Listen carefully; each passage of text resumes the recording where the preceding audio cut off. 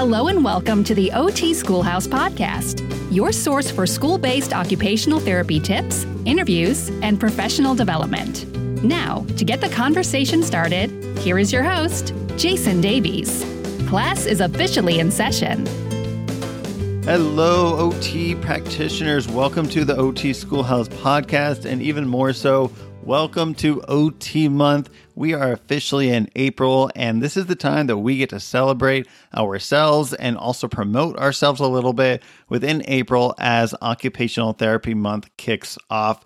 We are doing a very special series here at the OT Schoolhouse Podcast where we are going to be releasing one episode every single week in this month of April 2022, and we are talking about the ABCs of school-based OT. You might already be seeing on Instagram, on Twitter, the ABCs of OT trending hashtag.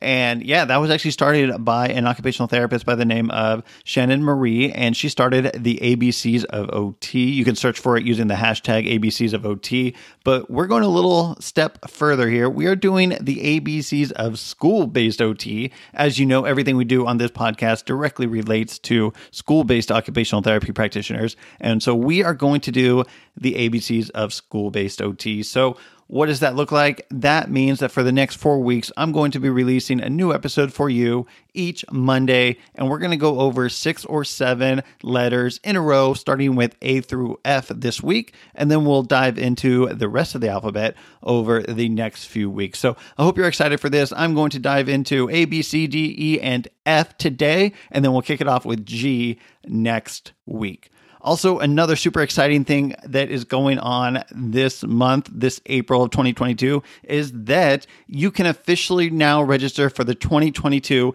Back to School conference that we hold in August. I know school isn't even over yet, but I'm already thinking about back to school in August. That is our annual kickoff event of the school year. It's called the Back to School Conference this year. The theme for the Back to School Conference is going to be all about collaboration. So all of our 6 speakers, including myself, we are going to be talking about topics that will help you collaborate with other professionals on campus to support those people that you work with, including the students, the teachers, administrators, potentially even some parents as well. So I really do hope to see you at the 2022 Back to School Conference in August. It is a live online event, but you can also watch the replays if you're unable to join us live. You can learn more about the Back to School Conference at otschoolhouse.com/conference. I hope to see you there.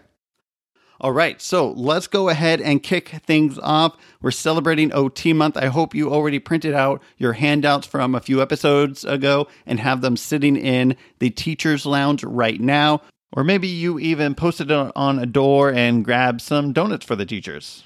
If you did that, kudos to you. I'm sure you are the new teacher favorite at your school site. Go ahead and keep it up and also give yourself a pat on the back. You're awesome. All right, well, let's go ahead and dive into our ABCs of school-based OT, starting, of course, with letter A. And, you know, sometimes you just can't pick one word that goes with the letter, and that's the case here. So we're going to start off with 2 words for the letter A. And in this very first episode where we are talking about the ABCs of school-based OT, I'm using the letter A to describe 2 amazing people that I would love to celebrate, and that is administrators and occupational therapy assistants. Yes, occupational therapy assistants, not occupational therapist assistants. OTAs are an assistant to the occupational therapy itself, not an assistant to the occupational therapist. We obviously do not run around asking OTAs to grab us coffee or anything like that. If anything, it should be the other way around. We should be grabbing them coffee for all the help that they provide with doing a lot of the treatment that we may not be able to do because we are busy doing evaluations and IEPs. And honestly, as some of my favorite OTAs have said, the things that they don't want to do anyways. You know, they want to be with the kids. And I mean, so do we. But oftentimes we have to do those things that sometimes we don't always want to do. We'd rather be with the kids, but we have to deal with the IEPs and the evaluation write-ups, the synthesizing of evaluation reports and whatnot. So with that, administrators, I want to go back to that really quickly and start there, and I'll come back to OTAs. Administrators are really the people that we need to get to know really well within the schools. They are the people, even if they're not our direct supervisor, they have kind of the gate and key and the lock to a lot of the funding and a lot of the options that we have as occupational therapy providers. They're the people that can give us the go-ahead to implement some sort of RTI program, or to say, hey, yeah, I do have a classroom you can use, or even just giving us a fund, an account that we can use to purchase some occupational therapy supplies with. So an administrator is one person that you should definitely get to know. Whether or not you're an OT or an OTA, it is vital to know your administrators at your school site, and then even possibly at more the district level. Going back to OTAs, this month, April OT month, is as much yours as it is mine as an occupational therapist. This is celebrating, this month, I should say, is celebrating all of us, not just occupational therapist practitioners, but all OTPs and all of occupational therapy even. If you're an occupational therapist working with an OTA or the other way around, you know how important it is to have a strong relationship, a strong rapport, and a strong understanding of each other's strengths and even maybe the areas that we're not as strong in, so that we can support each other, help each other out, and making the best possible outcomes for our students. Occupational therapy and education in general is all about working together. And when an OT and an OTA can work together, it's amazing what can happen. I've had the pleasure of working with a few, I just haven't worked with a lot, but a few great occupational therapy assistants, from Evelyn to Jennifer and a few others. And we've just had such a good collaboration that we're able to work together. And you know what? Sometimes you'll challenge each other too. You don't always have to agree on everything, but there needs to be that respect for each other. And you need to be able to speak up and say when you don't agree with something in a way that is actually conducive to supporting the people that we're trying to support, being the students, the teachers, and anyone else that we are on campus to support. So before we move on to letter B, one more time, to all the OTAs out there, the occupational therapy assistants listening right now, I just want to say a huge thank you from all of the occupational therapists out there. You make this life a little bit easier for us. You make this life better for all the students that you work with and all the teachers that you bring so much value to. So thank you for being a part of this OT team. And that now brings us to letter B. And for letter B, we are using the Back to School Conference. No, I'm just kidding. We're not using the Back to School Conference. We're talking about behavior for letter B. And, this is something that over the years, occupational therapists, in my opinion, and occupational therapy practitioners, we've gone back and forth as to whether or not behavior is within our scope. And I just want to say that behavior is absolutely within our scope.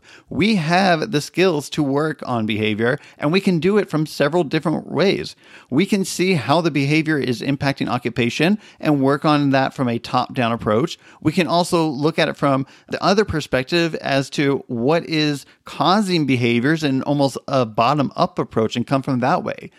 I think that when we do our best work, we see all sides of it, and we see the occupation at the end that is maybe not being reached because of some of those lower level skills that we can work on, and we mesh it all together. We are not BCBAs, or at least many of us are not BCBAs. I know some of you do have your BCBA out there, but that doesn't mean that we cannot work on behavior. So the next time that your administrator or your teacher comes to you and says, hey, is this sensory or behavior? Well, you can respond, maybe, I don't know, I'm not sure yet, but it doesn't matter. Either way, I can support you with it. It's very likely that the sensory is actually impacting the behavior, and I would love to help you out with this. So yes, absolutely, all occupational therapy practitioners can work on behavior as it relates to occupational output. And so if that is something that you can do, by all means, go for it. You can write goals for it, you can provide therapy for it, and you can track data to see if what you're doing is actually working.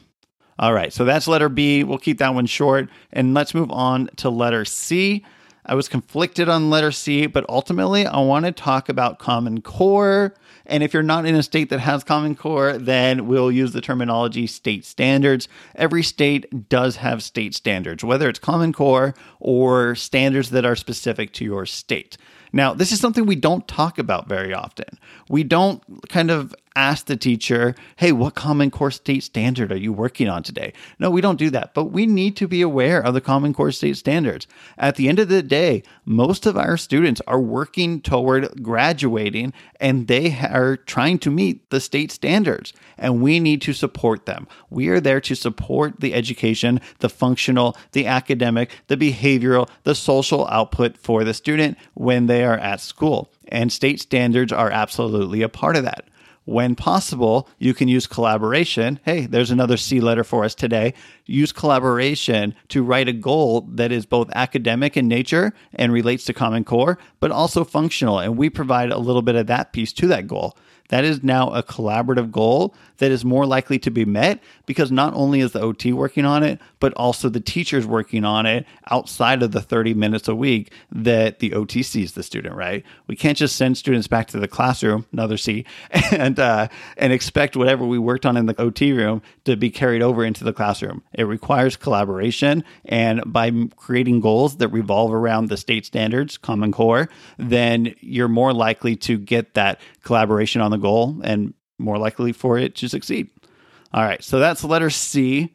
As you can kind of see, these episodes are going to be pretty short. I'm just kind of briefly going over just a little bit of detail about one topic or two sometimes for each letter.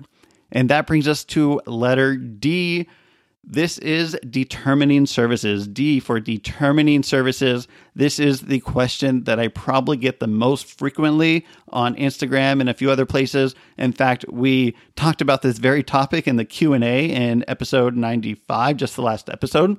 And in episode 95, we mostly talked about determining the number of minutes that you might want to provide to a student. However, there's more to minutes when it comes to the services that you are going to provide. Yes, we do need to determine the frequency and the minutes. So is it going to be once a week or every other week or once a month or twice a week?